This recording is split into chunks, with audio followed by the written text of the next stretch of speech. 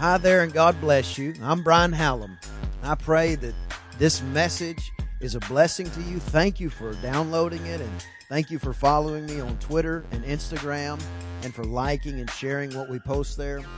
I just want you to know that I believe God wants to do something great in your life and in your family. So as we go into the Word today, let's go in with faith and hope and a high level of expectation for what God is going to do in your life. Amen. Well, look at your neighbor. Tell them it's cold outside and you can be seated in the house.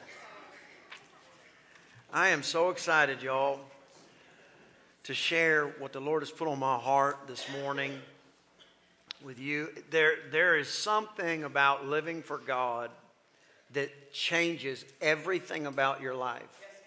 Like you can't, when you have lived your life, and I'm not saying that you weren't even a Christian before or anything, but when you just begin to prioritize God, when you just begin to prioritize His house, His word, His things, you begin to segment your day a little different. The benefits to living for God, literally, if you began to make a list, they would just run off the page. Because when you live for God, even the hard times, it's not that you don't have hard times, it's just that even the hard times, you're encouraged through them because you know He'll never leave you and He'll never forsake you. But the life of a Christian is designed to be an unbroken life. Let's all say unbroken. Because we all come to God broken. So the reality that you don't have issues it's a false one. And if you feel that way, let me just tell you, all the people around you do not feel that way about you.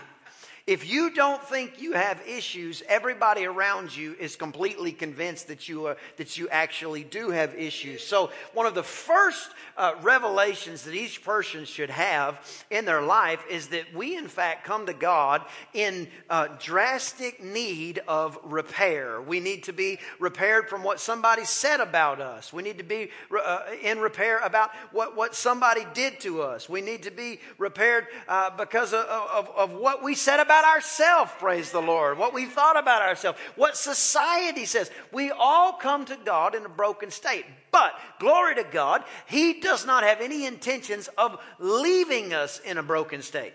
In other words, His sole intentions for our life are to actually become unbroken.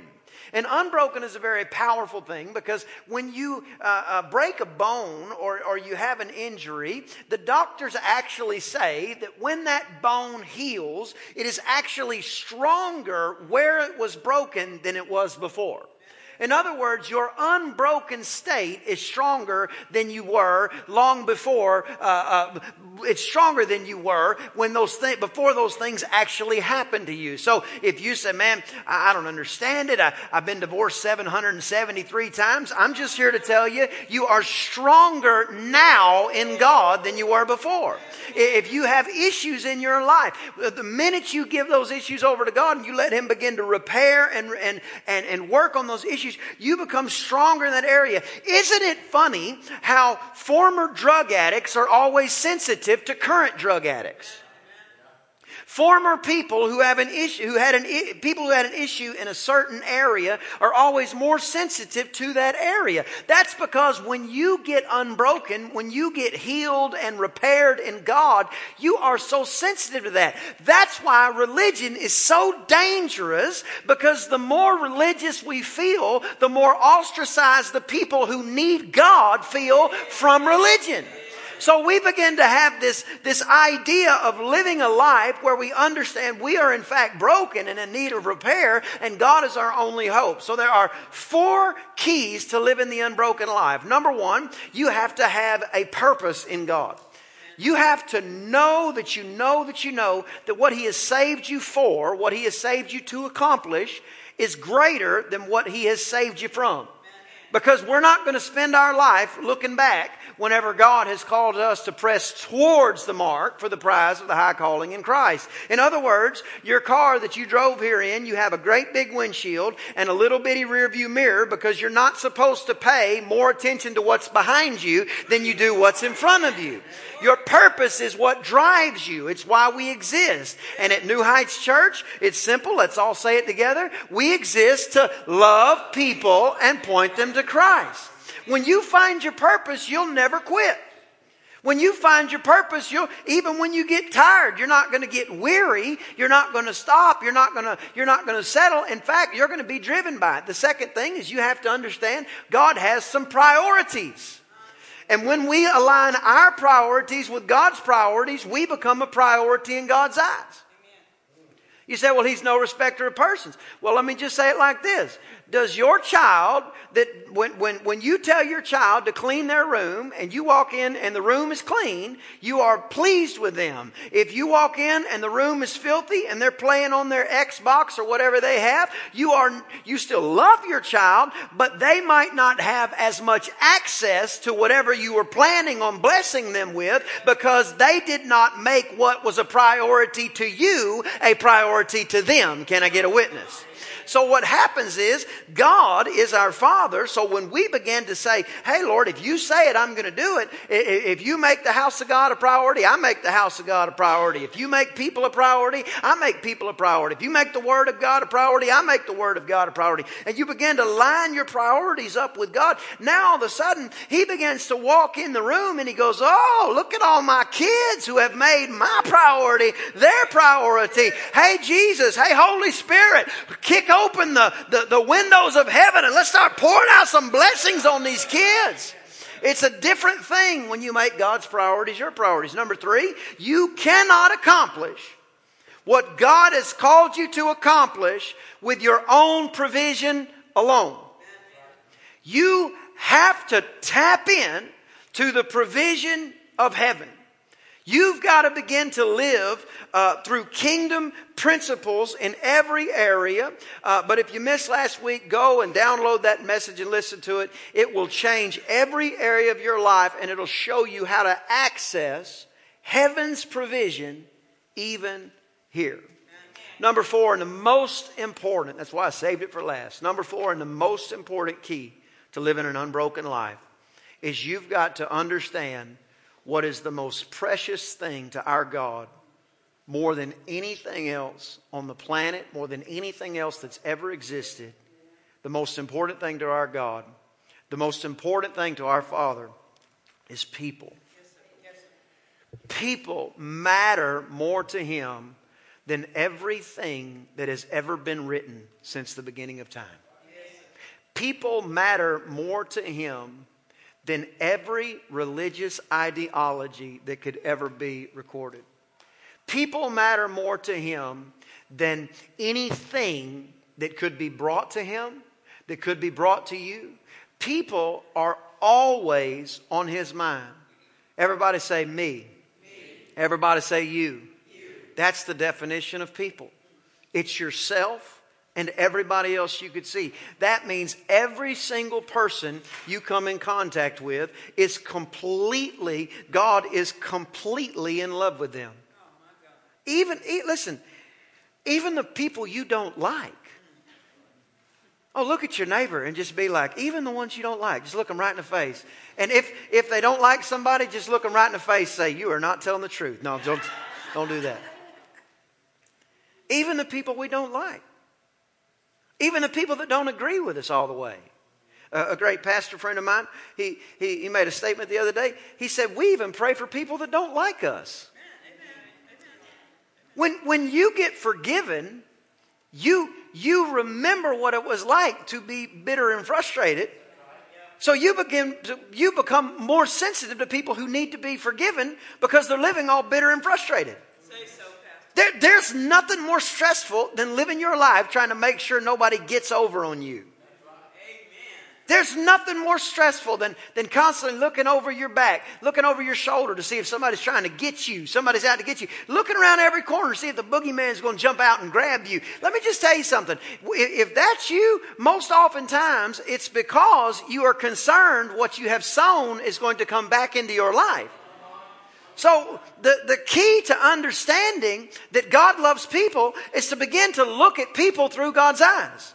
Well, how does He look at people? He calls us the children of God.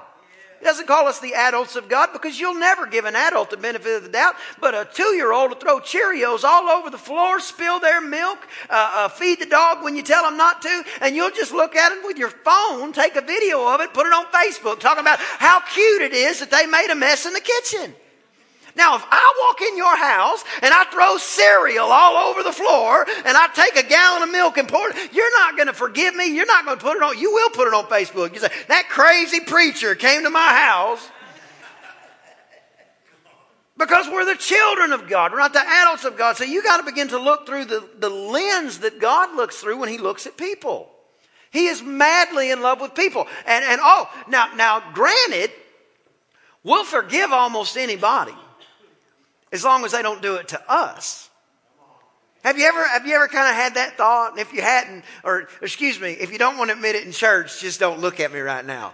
But what happens is we'll have the thought, we'll be like, man, you know what? Everything was fine, but then they did it to me.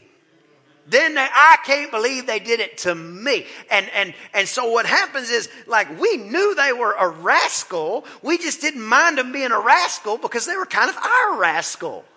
You know, they were rascals to everybody on the other side of whatever the conversation was. But the minute they flip and they become a rascal to us, now we're shocked. I can't believe that they did that to me. And it's like they've been doing it to everybody else for 600 years. You've just been involved in it. Now that they have done it to you, now all of a sudden we begin to get indignant and we begin to get super holy and we begin to get so righteous. We can't believe that they did it to me. I'll never forget when my pastor said these words to me. He said, there's nobody in my life that I hope I never see again. And I had a list, like a page-long, single-space, two columns of people that I never wanted to see again as long as I lived. And if they went to heaven, I wanted them to go to the other side of heaven, praise the Lord. And I thought, what are you talking about? I said, I know a bunch of people I don't want to see anymore. He goes, it's a faith decision, Brian. By faith, I refuse to let somebody's faults or their own pain make me put them in a position where I can't love them the way Jesus loved me. Because very seldom in life do you get the opportunity to cover sin that somebody has done to you. He said, we'll cover it when they do it to somebody else. You know, you'll be sitting there, you'll be driving, and you know, your husband's driving the car, and he's going 78 and a 60, and the police officer pulls over, and he says, how fast are you going? And you say, I don't know, sir. And then he looks at you, and you know exactly how fast he was going. Police officer, do you know how fast he was going, ma'am? And you're just like, all of a sudden, you're like, like you got something in your mouth, you know? So we'll try to cover every single thing that somebody's doing as long as they're not doing it to us. See, this is the difference between real Christianity and playing patty cake. Look at your neighbor right in the face, just say patty cake. This is the difference between real Christianity and patty cake. So Jesus is put in this position. Luke chapter number 15. The Bible says, verse number 1. They then drew unto him all the publicans and sinners, all the tax collectors. And tax collector, not from a standpoint of IRS. These guys they didn't have specific categories to tax people in necessarily. So they would just kind of take what they could get, and they had a very bad reputation. So people came to him, the tax collectors and sinners, to hear him. Let's just stop right there for a second. Why were sinners drawn to Jesus? Why did people who were scared of the church, why were they drawn to Jesus? Verse 2. The Pharisees and the scribes, that's the religious folks, they murmured, saying, this man receives or welcomes sinners and eats with them. And he spoke this parable unto them, saying, verse 4. What man of you have 100 sheep? If he loses one, does he not leave the 99 in the wilderness and go after the one that is lost until he finds it. Everybody say, until he finds it. That's how long he's going to pursue your loved one. In the kingdom of God, all your dreams will come true. You just don't get to pick the timetable. So what happens is he leaves the 99 and pursues the one that's lost, but Jesus never puts a timetable on how long he will pursue them. We put a timetable on it. They're not back living for God and loving God inside of about 30 days. We're ready to lose our mind and shout at heaven, when the reality is Jesus hasn't even remotely gotten weary about pursuing them. So the Bible says he'll leave the 99 and he'll pursue the sheep until he finds it. And when he's found it, he puts it on his shoulders, rejoicing. In other words, he carries it. When you come to God, there's only one position you can safely be in, and that is being carried by Christ. Because the minute you decide that, you know what, now that I've made the decision I can stand on my own, now all of a sudden you're in a position where that which you came from begins to be a significant draw. Jesus knows, especially when you first come to God, when you first begin to make decisions to live for Him at a higher level, instantly you've got to rest yourself on His shoulders. The Bible says it like this. He says, cast your cares upon me because I care for you. We can cast our cares upon Him because He cares for us. So for us, to live that Christian life, that's that real Christianity, we've got to throw our cares upon Jesus. We've got to get so convinced that He really does have a plan for us that we're not going to let all this little stuff weigh us down every day. We're not going to let all the issues of life weigh us down every day. We're not going to let, the car that cuts us off in traffic make us lose our total religion whenever, we're driving. We're not going to let, the waitress or the waiter or the person at the store cause us to lose our mind. We're not going to let, when somebody bumps in front of us or gets in front of us in a line, we're not going to let that ruin our day. When the boss comes in and says, hey, I'm thinking about laying some people off and you're the top of the list, we're not going to lose our cool as if heaven is somehow, gone bankrupt and God can no longer supply our needs according to His riches and glory. When the doctor comes in and says, I hate to tell you, but the blood work came back and it says this, that, or the other, we're not going to sit there and act like the doctor has the final say, even though we love all doctors. I go to checkups. I love doctors, any of those things. But we are not going to lose our religion just because something comes into our mind, because we aren't walking on our own scenario anyway. We're being carried by the one who never fails, never lets us down, never gives up, never quits, and never stops pursuing us. Because the most important thing to God is people. He said, so He lays them on His shoulder, rejoicing. He's happy. That means when a sinner comes home, man, everybody ought to be happy about it. I've seen people come to God, and I've seen Christians look at Him and say, it's about time. I thought, wait 1 minute, Jethro. How about let's do what the Bible says and rejoice. The Bible says when he comes home, he calls. This is the shepherd. When he comes home, when he gets to the place of when he gets to the house of God, when he gets to the place where all his friends are, he gets all his friends and family together, saying unto them, "Rejoice with me! I have found my sheep which was lost." I think if we celebrated people coming to God more, we wouldn't have people leaving God quite as much. And when he comes home, he calls all his friends and neighbors together, saying unto them, "Rejoice with me, I found my sheep which was lost. I say unto you that likewise joy shall be in heaven over one sinner that repents, more than over the 99 just people, the people that were already saved, which need no repentance." In other words, when one person decides, I am ratcheting up my relationship with God, when one sinner repents and begins to magnify God, all of heaven breaks out in a party. All of heaven begins to shout. The Bible says all around the throne, all day long, from the beginning to the end, the angels are swirling around the throne, singing and rejoicing and magnifying God and saying, "Holy, holy, holy is the Lord God Almighty." So if you don't like rejoicing, if you don't like shouting, if you don't like singing unto God with a voice of triumph, if you don't like magnifying God, then heaven is going to freak you out.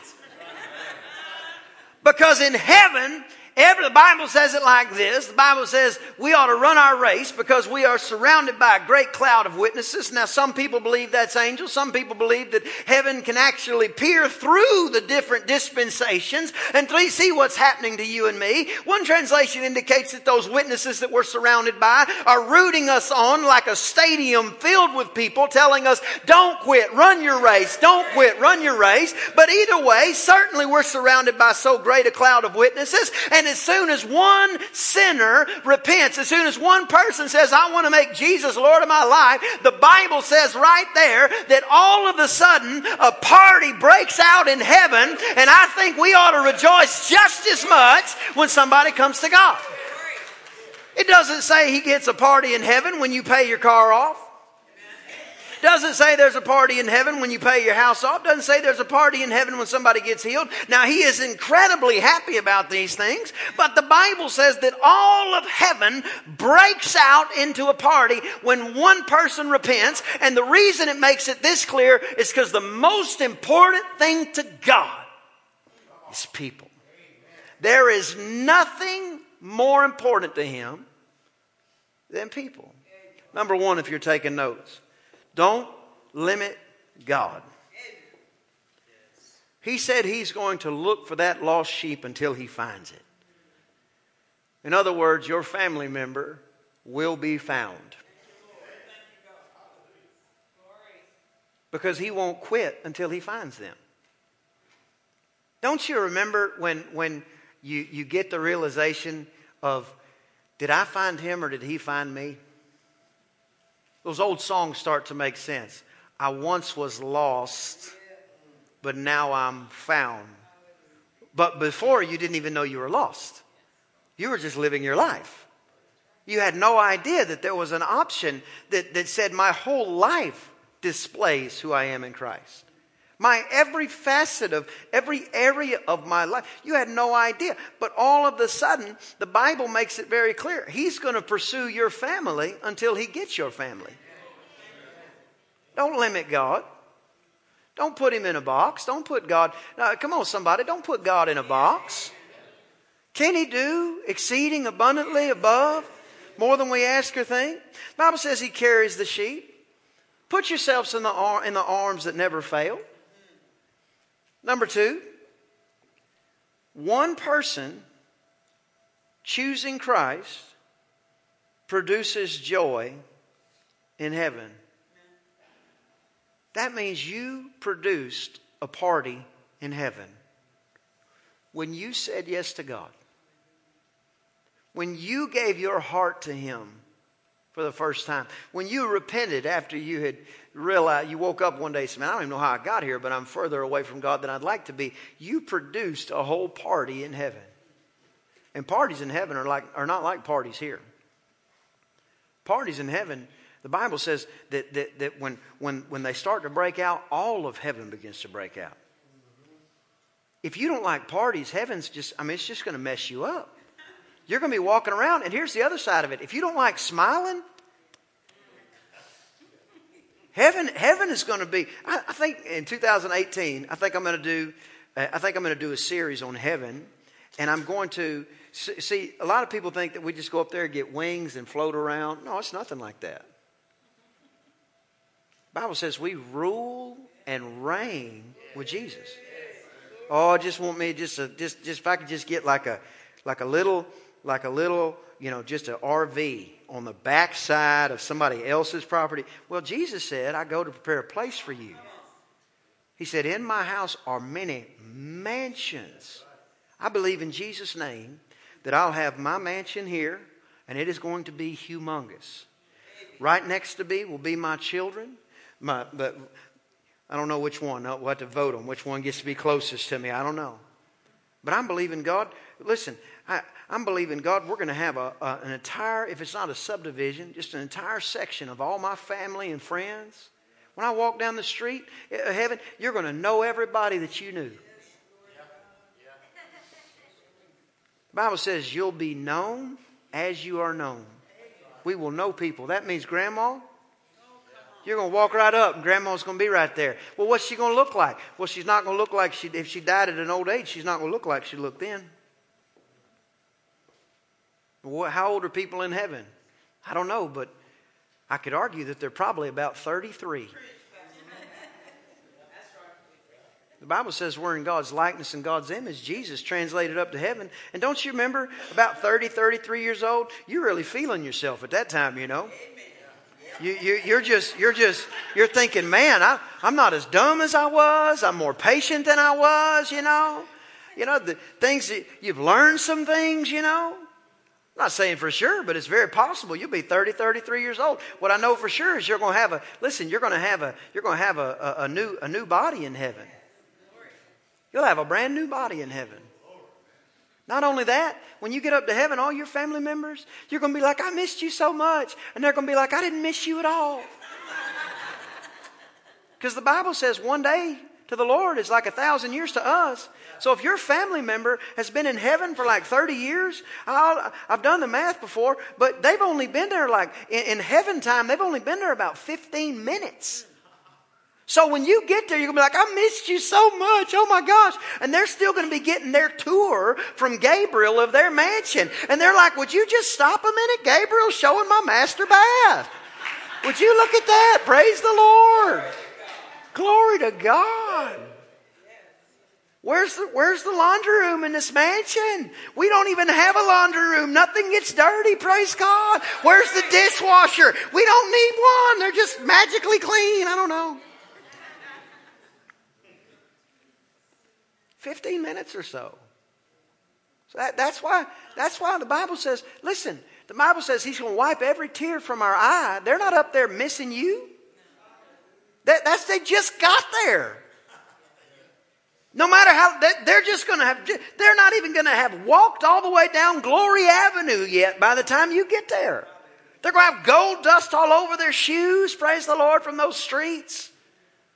They're going to be walking by that beautiful river of life. There'll be trees with fruit hanging off of them. You get hungry, you just grab you a piece of fruit. There's a great, beautiful sea. The Bible says it's so beautiful, it looks like crystal or glass. And just beautiful, the Bible says. When you walk up, there's going to be a great, marvelous gate made out of a pearl. And you're going to walk up and you're going to say, what's going on here? And then all of a sudden, the Bible says the Lord's going to look at you. He's going to say, come on in here. Well done, thou good and faithful servant. Enter into your reward. Then all of a sudden you're going to be sitting there and you're going to be like, man, it is so bright here. Which way does the sun rise up? And somebody that's been there a while is going to look at you and say, oh, we don't have sunshine here. He said, the light of this great city is the Lord Jesus Christ.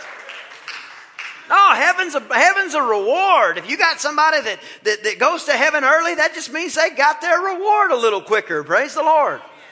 I'm not happy about it when they go necessarily. But the Apostle Paul said it like this. He said, for me to live is Christ to you, but for me to die is gain, because heaven is a reward. Heaven is not a penalty. Heaven is one of the greatest things for a Christian to look forward to, but it's something that we don't want to get to heaven having not accomplished what God has called us to accomplish. So if you're still breathing air by taking a big breath, if you're still breathing air, you've got something to do for God.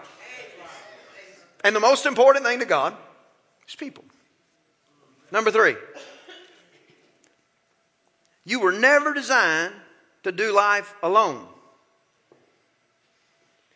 Romans 12:5 says the body has many members, but it's one body. In other words, like your body, you could accidentally, skin your knee, and your hand can go get the Band-Aid and put it on your knee. So what happens is the body is working to heal the body. The hand is healing the body, working to mend of the body.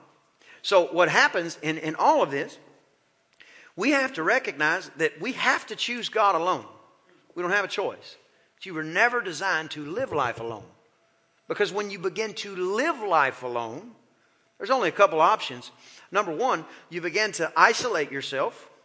And when you become isolated, you lose sensitivity to people.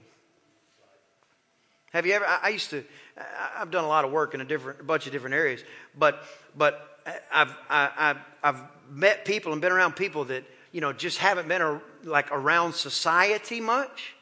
And they have no clue about how hurting people can really be hurting. And you lose that sensitivity. And when you lose the sensitivity, you lose the compassion. And when you lose the compassion, you lose the one thing that God has placed on the inside of you to be a beacon for everybody around you. And that is the love of people.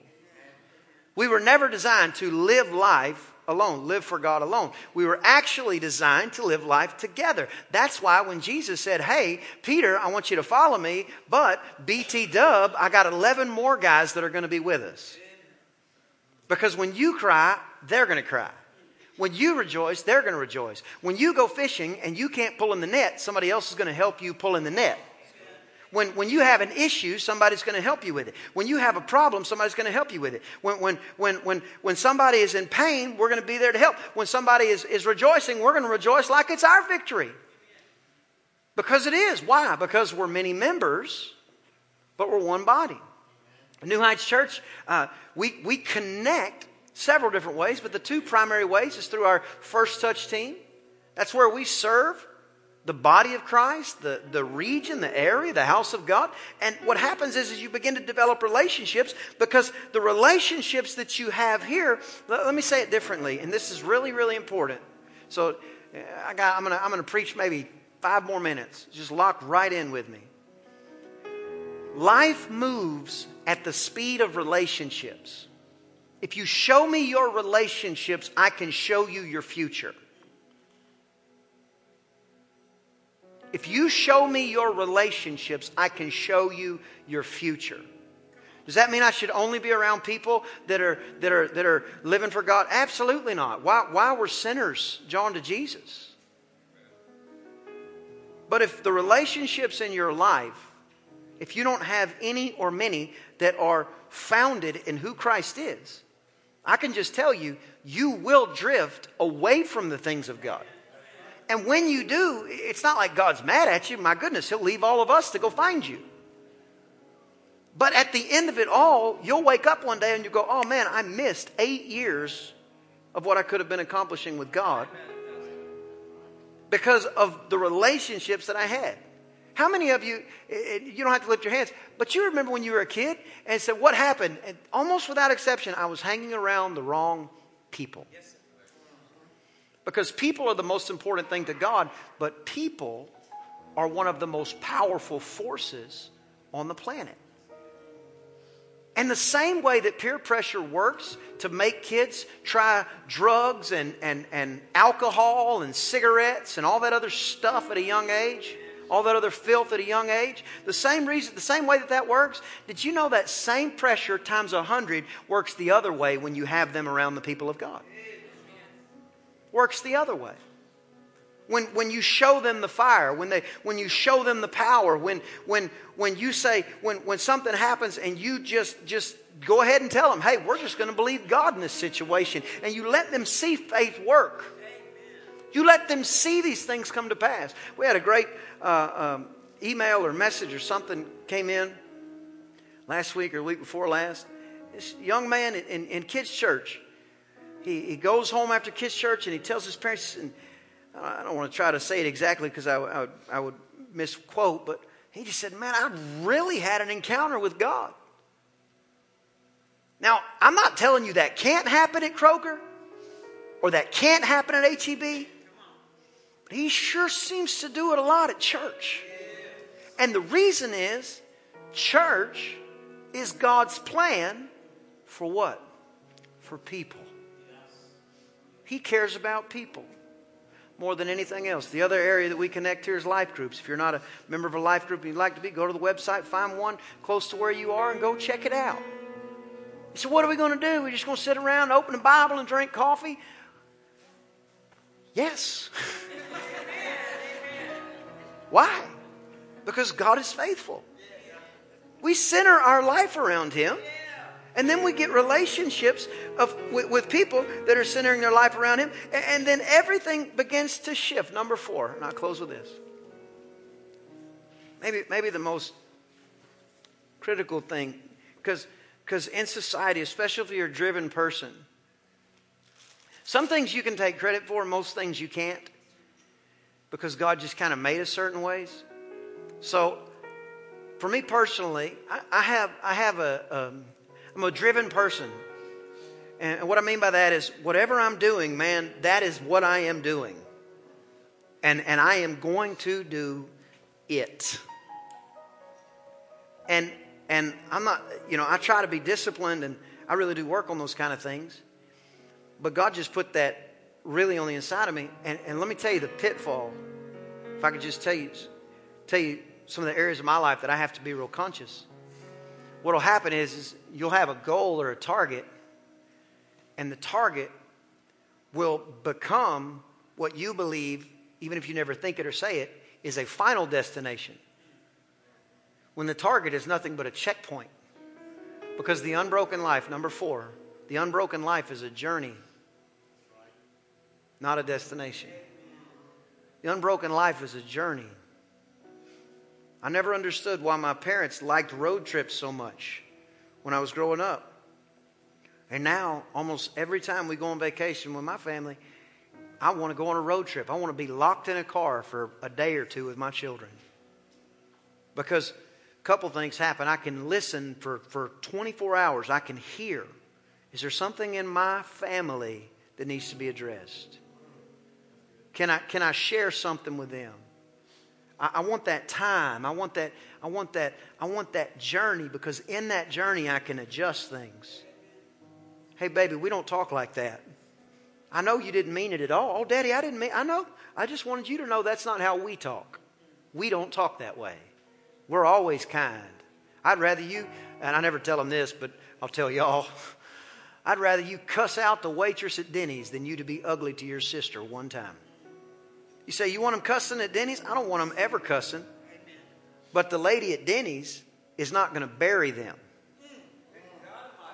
You hear what I'm saying? I'd rather you be ugly to anybody else I don't want you to be ugly to anybody, but I'd rather you be ugly to them than ever ugly to your mama one time. Because your mama will cut her arm off and hand it to you if she thought it would help you. By herself with a spoon. So the key to understanding this unbroken life is it's a journey. Everybody just say journey. It's a journey. And what matters to you today didn't matter to you 5 years ago. 5 years ago, sir, you might have just thought there's 24 hours in a day and I'm going to work 25 of them. And now, you've shifted. And what is important to you, it's not that your work is not still important to you, but things are just shifting. Maybe before you thought, man, I don't have time to read a book. And now you just find yourself just wanting to read something that somebody wrote that might help you become a better person or a better leader. Because things shift. So when you understand things shift, and the unbroken life is not a final target, but rather it is a journey that we're all on, and we're all on different stages. We just need to make sure that we're continuously, get this, we just want to continuously be pressing towards the mark. That means some people, think of a train track. Some people get on back here. Some people fell off and then they're jumping back on. Some people here. Listen, this is not one of those things like Monopoly where you got to, go back and pay $200. When you fall off the wagon with God, you just get right back on and you just start pressing towards the mark, because this whole thing's a journey. Every bit of it. Jesus said this. He said, hey guys, follow me. In other words, we're going on a journey. He didn't say, come with me to my house. Period. End of discussion. He said, follow me. In other words, Jesus is going to go to his house, and then he's going to go and he's going to heal somebody. Then he's going to go and set somebody free, because your whole walk with God is nothing but a journey. And I've found him to be so faithful in the journey that if you'll just get comfortable on his shoulders, he'll carry you everywhere you couldn't go on your own.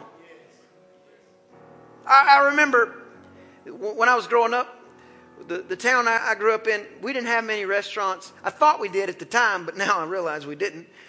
But we did have a Pizza Hut, praise the name of the Lord.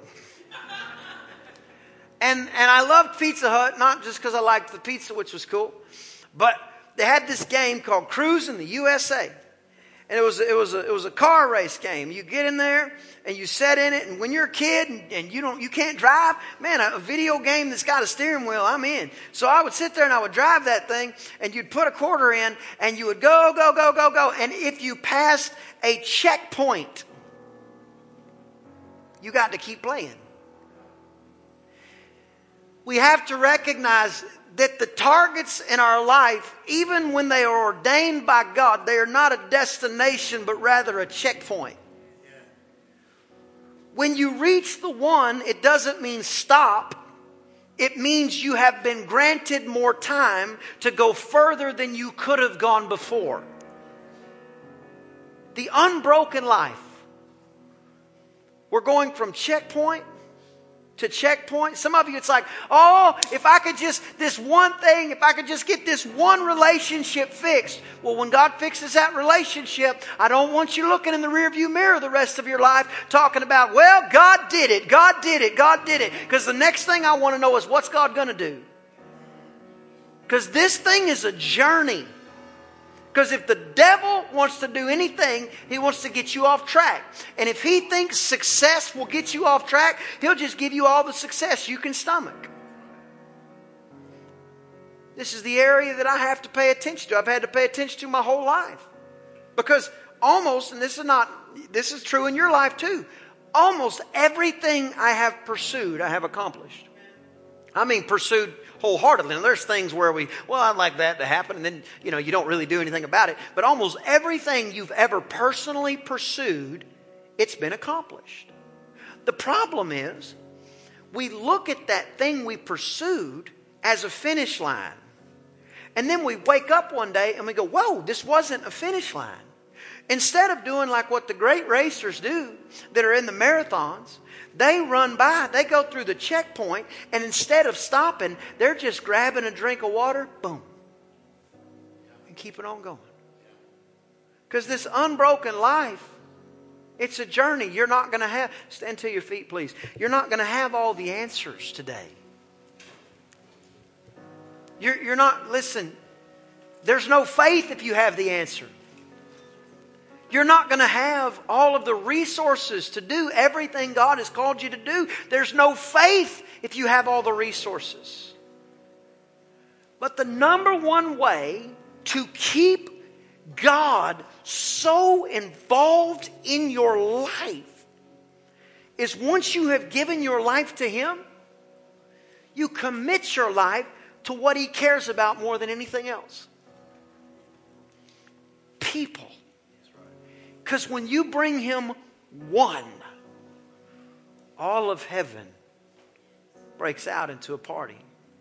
If you're a member of New Heights Church, the book of Philippians, chapter number 1, says when you are in partnership with this church, there's people, listen, there's people from all over the region and beyond that they'll send in love gifts and different things to the church.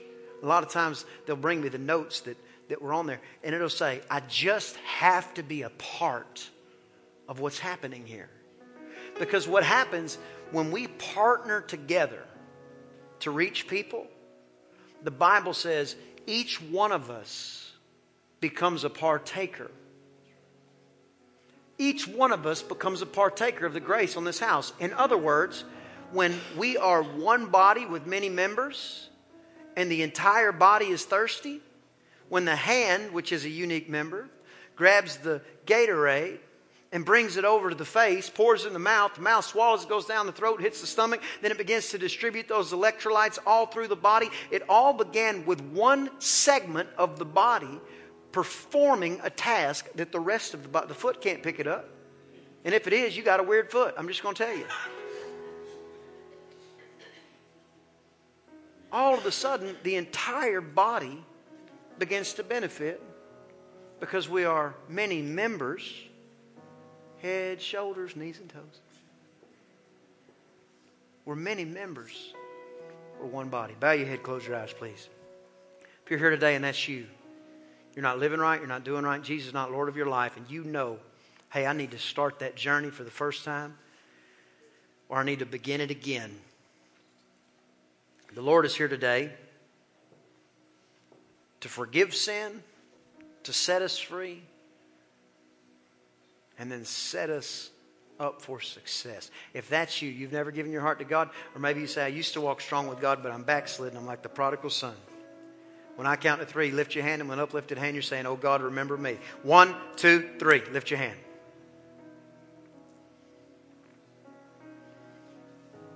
I don't see any hands. You guys can look up at me. I'm going to ask one more question. If you're here today and you've never joined New Heights Church, but you know this is the church for you, you know this is the house God has called you to be in, the Bible says in the book of Psalms that those that are planted in the house of the Lord will flourish in the courts of our God. We're committed to living an unbroken life. If that's you and you've never joined New Heights, but you know this is a place for you, we have a new members class that will be coming up soon. But even more importantly than that, I want you to know there's no requirement that you have to meet to be a member.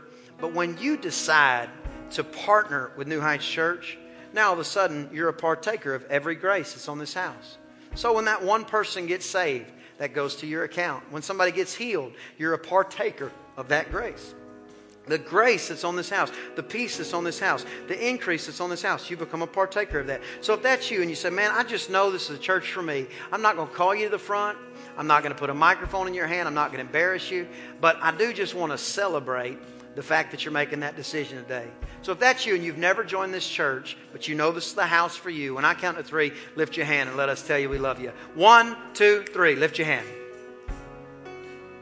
I don't see any hands. Let's all lift our hands. Father, in Jesus' name, I thank you for blessing your people coming in, going out, blessing them in the city, blessing them in the field, this day and every day, as we truly live that unbroken life. In Jesus' name, amen, amen. God bless you. Have a great week. We hope you were blessed by today's podcast. If you'd like more information about Pastor Brian or New Heights Church, visit newheightschurch.info and be sure to follow Pastor Brian on Twitter and Instagram. Until next time, thank you so much for liking and sharing.